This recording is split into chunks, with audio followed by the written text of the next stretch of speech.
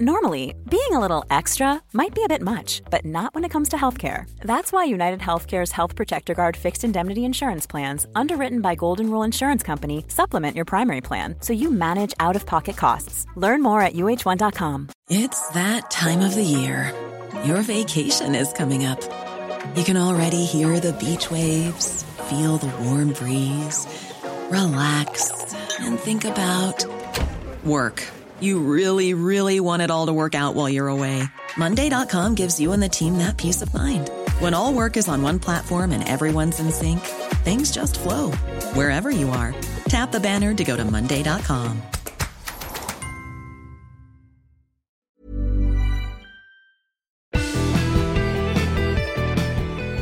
This week, scientists synthesized a chunk of the yeast genome. I wasn't sure whether it would be feasible, but sometimes a project is just so exciting that you say, yeah, I want to be part of this. And researchers flying behind planes to measure emissions report a turbulent ride. The most dominant indicator that we were in the plume was you could feel it in the seat of your pants. Plus, tracking down HIV hidden in cells. This is the Nature Podcast for March the 16th, 2017.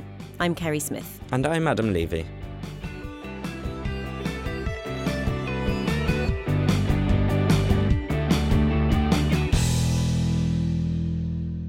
Over the past century, aviation has changed the way people travel around the world.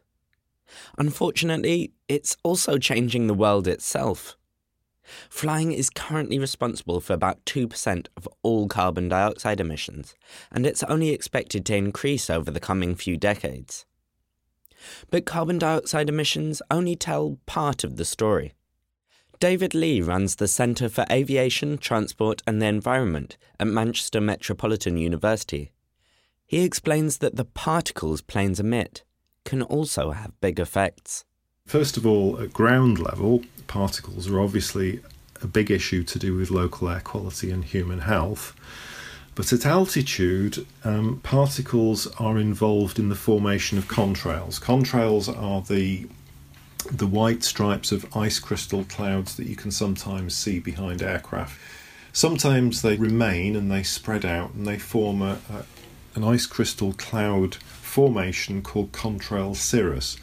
And we know that formation of contrail cirrus has a warming effect. And on putting that in context with the other effects of aviation, it's about the same order of magnitude of effect, the contrail cirrus effect, as the cumulative CO2 effect from the global fleet. Of course, many industries are looking for ways to lower carbon dioxide emissions, and aviation is no exception. But while cars can be made electric and coal power plants can be replaced with solar and wind, things aren't so straightforward for planes. The possibilities are far more constrained for the aviation sector. In terms of the mitigation possibilities, they're very efficient engines as they stand. You know, they're one of the finest technological beasts on the planet already.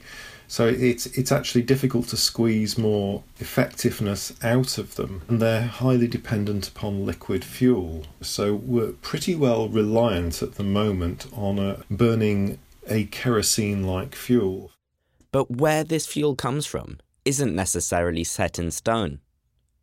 At the moment, it's sourced from oil, dug up from the ground.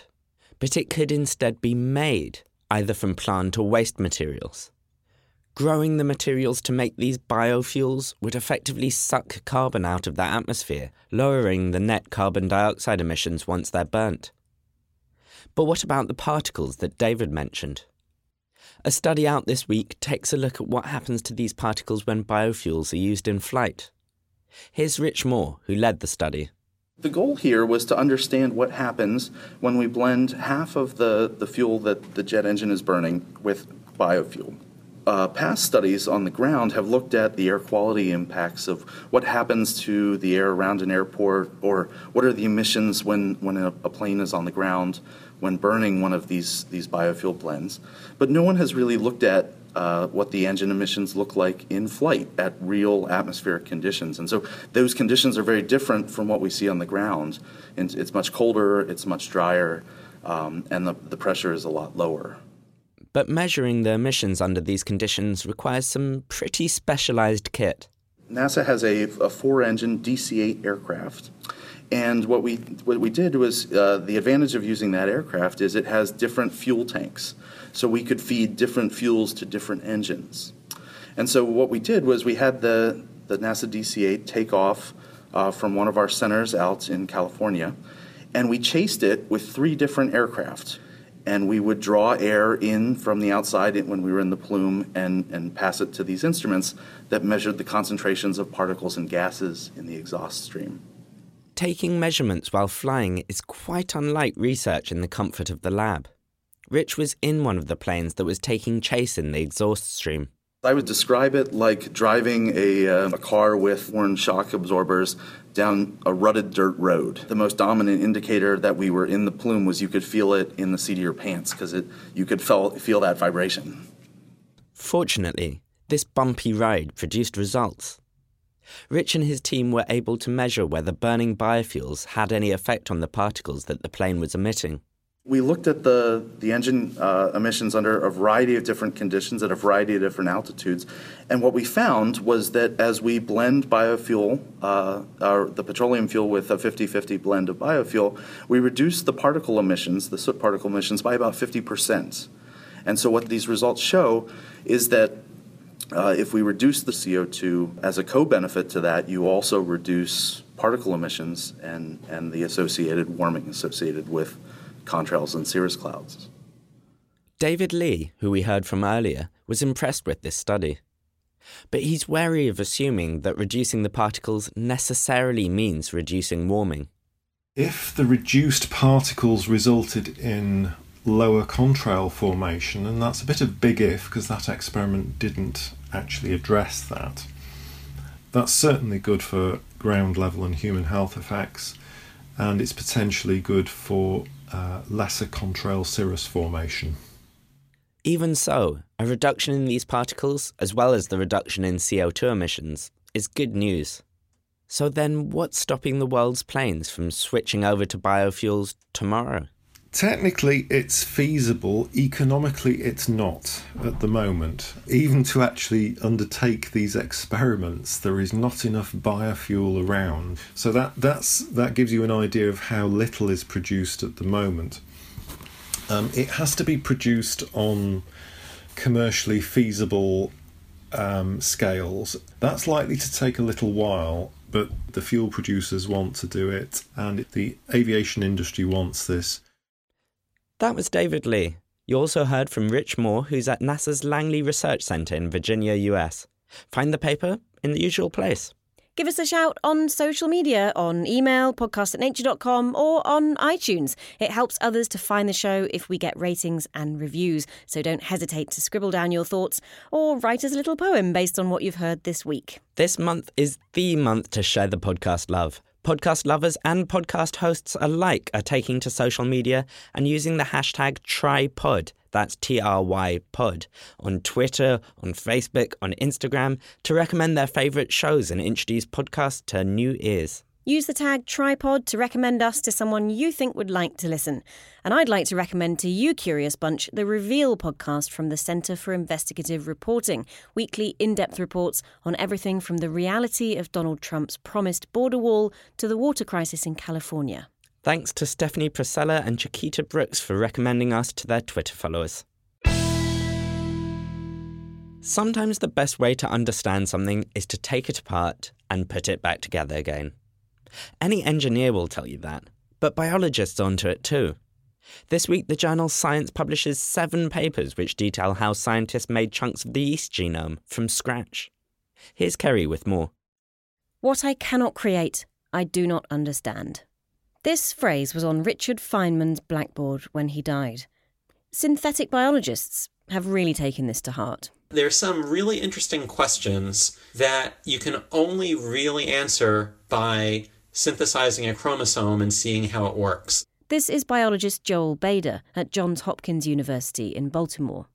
He's one of several hundred scientists who are working to synthesize the entire genome of Baker's yeast, Saccharomyces cerevisiae. Yeast is an important biological model, a testbed, but it also has a ton of useful applications. It's used to bake bread, brew beer, and in biotechnology to make drugs and biofuels. Fashioning its genome from scratch is a huge undertaking. 12 million base pairs on 16 different chromosomes.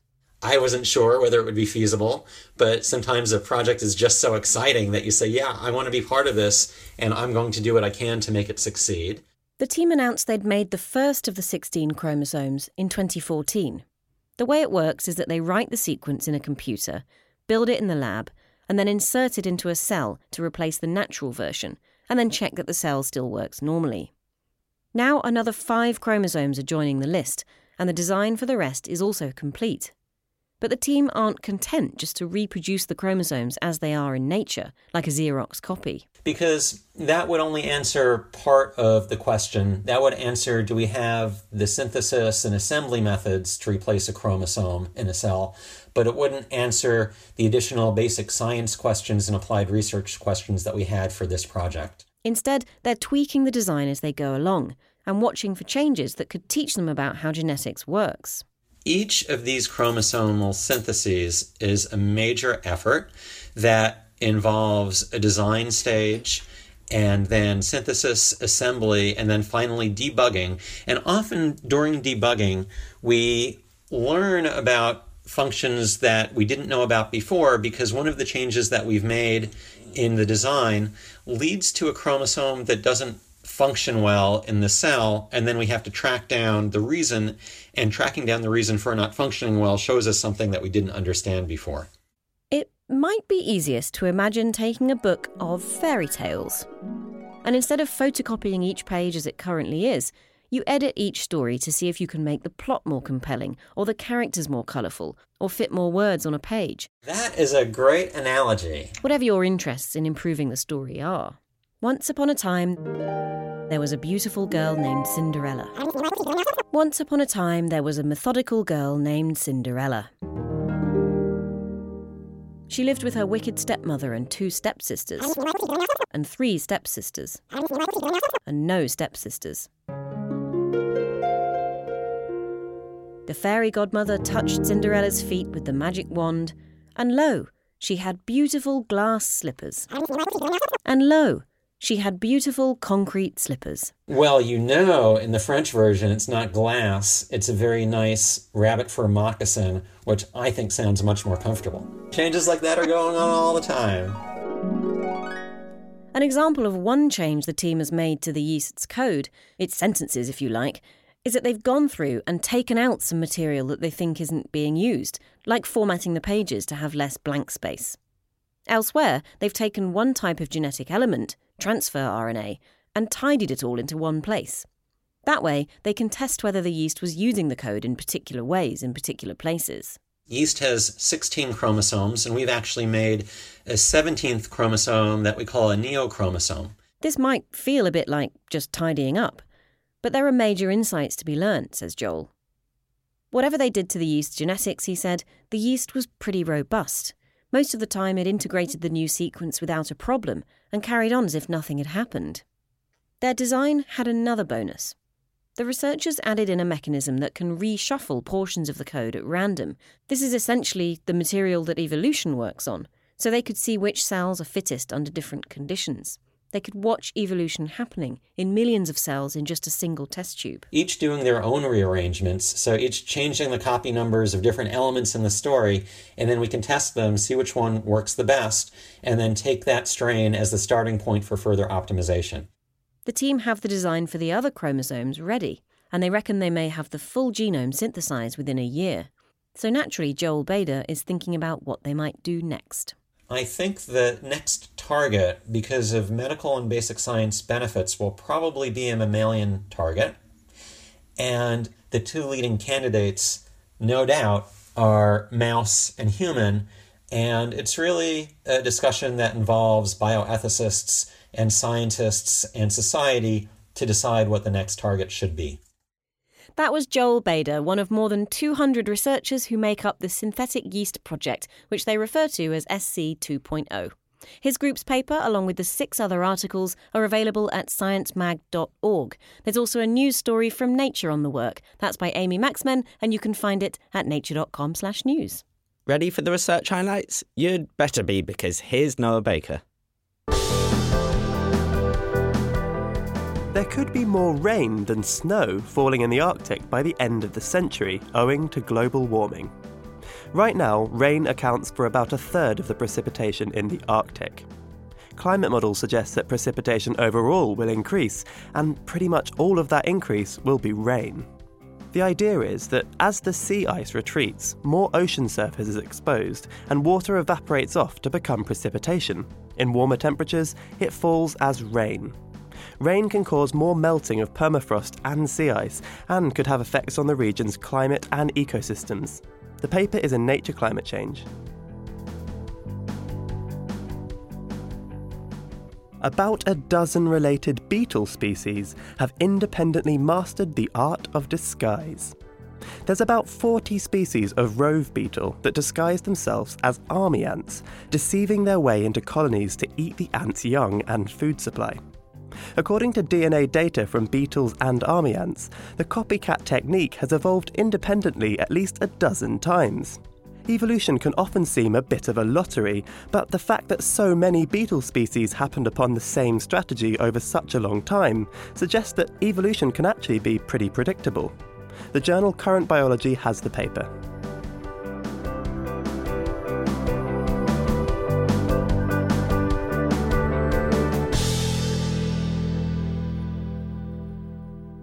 Medicine has given us some pretty good treatments for HIV.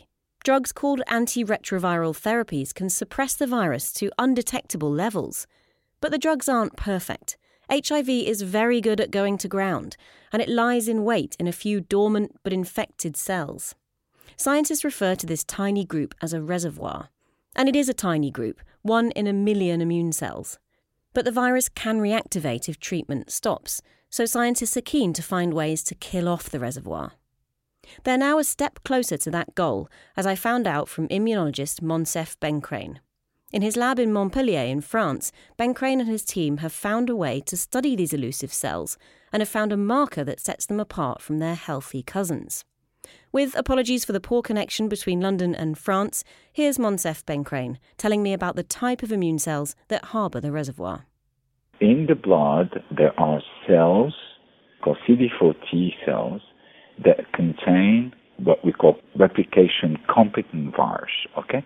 These cells are dormant cells, and thus the virus that is inside, contained in these cells, is dormant. And why is the fact that they're dormant an issue here? So these cells cannot be targeted by the immune system, and at the same time, they are not targeted by the antiretroviral therapy. And this population of cells, this reservoir, that's what stands between having a treatment and having a cure for HIV.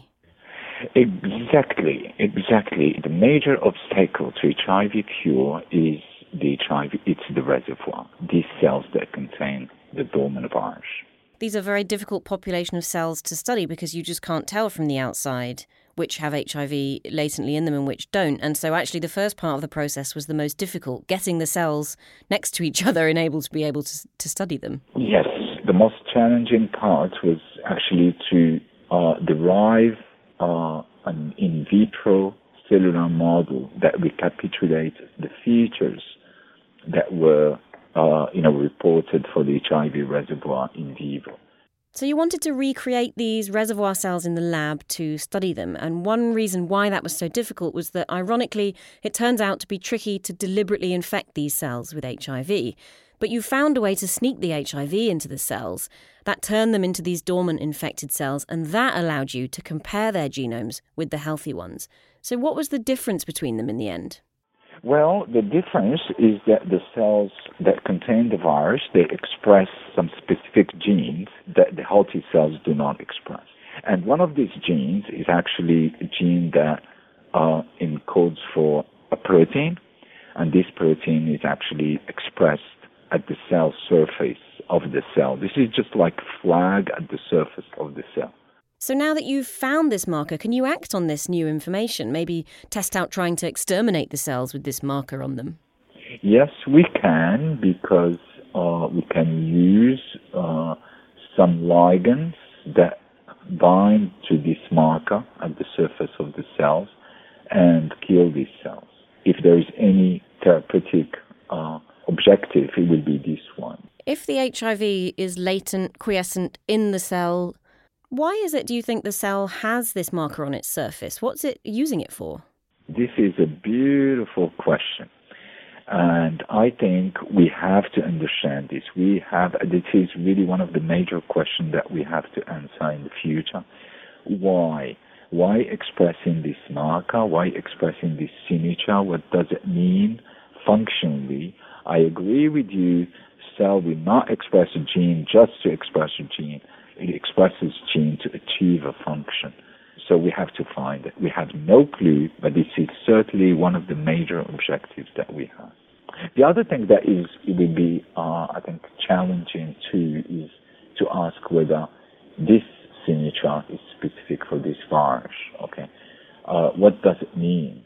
Is that a cellular response? Do this signature constitute a new immune response? I think it's very important. Is it restricted to HIV, or infection by other viruses will lead to the expression of this signature? I think it's something that we really have to understand. That was Moncef Bencrane. The paper and a News and Views article digesting the new findings are available at nature.com/nature, and there is also a new story at nature.com/news. Speaking of news, here's Richard Van Noorden with his pick of the week. Hi, Richard. Hi, Adam. Another week, another load of Donald Trump news. This week, there's news from the EPA, the Environmental Protection Agency. The chief has been getting quite a lot of somewhat negative attention. We're focusing on the Environmental Protection Agency and the ways that Trump's administration and congressional Republicans are beginning what seems like an all-out effort to reshape the agency on everything from climate change to how it uses scientific data in policy making. This all comes ahead of Trump's budget request, which is on Thursday, the 16th of March, or it's scheduled to be. So if you're listening, it may be out already. And rumours are that Trump will request a large cut to the EPA. Of course, that doesn't mean that it will get through Congress. And he's clearly looking to reshape the agency. Most controversially, as you say, the EPA's head, Scott Pruitt, said in a media interview last week that he doesn't believe carbon dioxide's a primary contributor to global warming, which goes against the long-standing scientific consensus. And this week, scientists have reminded him very forcefully that, in fact, science is very clear on this and one can have one's opinions on what to do about it, but that basic fact cannot be contested. But there's other things going on with the EPA as well. Last week, Republicans on the House of Representatives Science, Space and Technology Committee approved two bills that would, well, one of them would bar scientists who are currently funded by the EPA from serving on agency advisory committees. This is being spun as a way to give greater representation on the EPA's advisory board. But people are looking at this and saying, well, does this mean greater industry representation? Does this in the end make it just harder for the EPA to solicit solid scientific advice?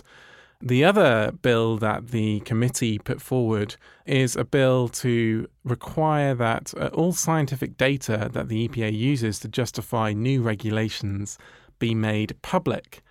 Again, sounds like a move towards transparency. But in practice, this bill would just require the agency to make public all kinds of data, including health data, that the EPA often doesn't have the legal right to release. And Yogan Kothari, who tracks legislation at the Union of Concerned Scientists in Washington, D.C., says this is really just a way to prevent the agency from doing anything. Are these kinds of developments, are they surprising, or would you say people predicted this? This has long been expected. Essentially, as David Doniger, the director of the Climate and Clean Air Program at the Natural Resources Defense Council, says what Trump's administration wants to do is essentially paralyze the EPA, cut its budget, and roll back various environmental regulations. And at the top of that list, two of the landmark climate regulations developed under Obama's administration. One to reduce emissions from power plants. That is anyway on hold pending a lawsuit. And the other is aggressive fuel efficiency requirements for vehicles. Now, although a lot of these developments sound very worrying for environmentalists and for scientists at the EPA, Doniger says, look, it's going to be a long fight. But he says he thinks, well, maybe he would say this, there's a good chance of blocking some of these moves. at least so that a future administration after Trump's time in office could, as he put it, could put Humpty Dumpty back together again. A depressing mental picture. It's yes, the EPA is teetering a bit on the edge of being downsized, cut, of having its regulations rolled back. On now to a lighter topic, and yes, that is a pun. A glow-in-the-dark frog has been discovered. Great segue. I prepared that in advance. Yeah, this is the first fluorescent frog. It's a polka dot tree frog in South America. Normally, it's very kind of muted green, yellow, and red. But if you shine a black light, an ultraviolet light on it, it gives off a bright blue and green glow. And weirdly, fluorescence hadn't been seen in amphibians before. It's very rare in terrestrial animals. And this polka dot frog uses molecules to fluoresce, which are totally unlike those found in other animals, actually quite similar to what are seen in plants. You mentioned that this isn't actually unique to terrestrial animals. What other animals do fluoresce?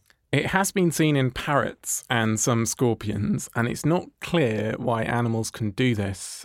Maybe communication, maybe camouflage, maybe attracting mates. And just for people listening who are sort of wondering what fluorescence actually means, this is you need a source of light first, like UV light, and then you fluoresce, you give off light in a different colour. And is this the kind of routine thing that people check? Do they carry around a black light torch to just shine on animals to see whether they fluoresce? So this discovery was made by herpetologists at the University of Buenos Aires in Argentina, and they were actually looking for fluorescence, and they did carry a black light with them, and this is how they discovered this. And he hopes that some of his colleagues will start carrying UV flashlights to the field, because why shouldn't other frogs fluoresce? Probably just because people haven't been looking hard enough for it. Now, what I was quite intrigued by is that we don't know, unfortunately, much about the polka dot tree frog's visual system, so we don't know if they can see their own fluorescence, but no doubt, more study on that. So the frog itself might not know it's fluorescent. Surely it would know it's fluorescent, because why would it have developed that ability? But, well, maybe it was something to do with a predator or camouflage. But we still don't know what the ecological and behavioural function of this is. And this frog isn't a new discovery, it's just a new discovery that it glows in the dark. Exactly. Yeah, the frog is well known, and no one had seen this greenish-blue glow because no one had trained a black light on it. Richard, thank you very much for shedding light on those two stories. That's all for this week. Remember, you can recommend us to someone who may not even have heard of podcasts if you use the hashtag Tripod on Twitter. They might enjoy the History of Science series we've been rebroadcasting and which is still available on the RSS feed. The Nature Pastcast unlocks the archive and looks at key moments in science. This week, Arthur Eddington and his quest to test Einstein's theory of general relativity in the early 1900s. We'll be back next week with more of the best research and news. I'm Kerry Smith. And I'm Adam Levy.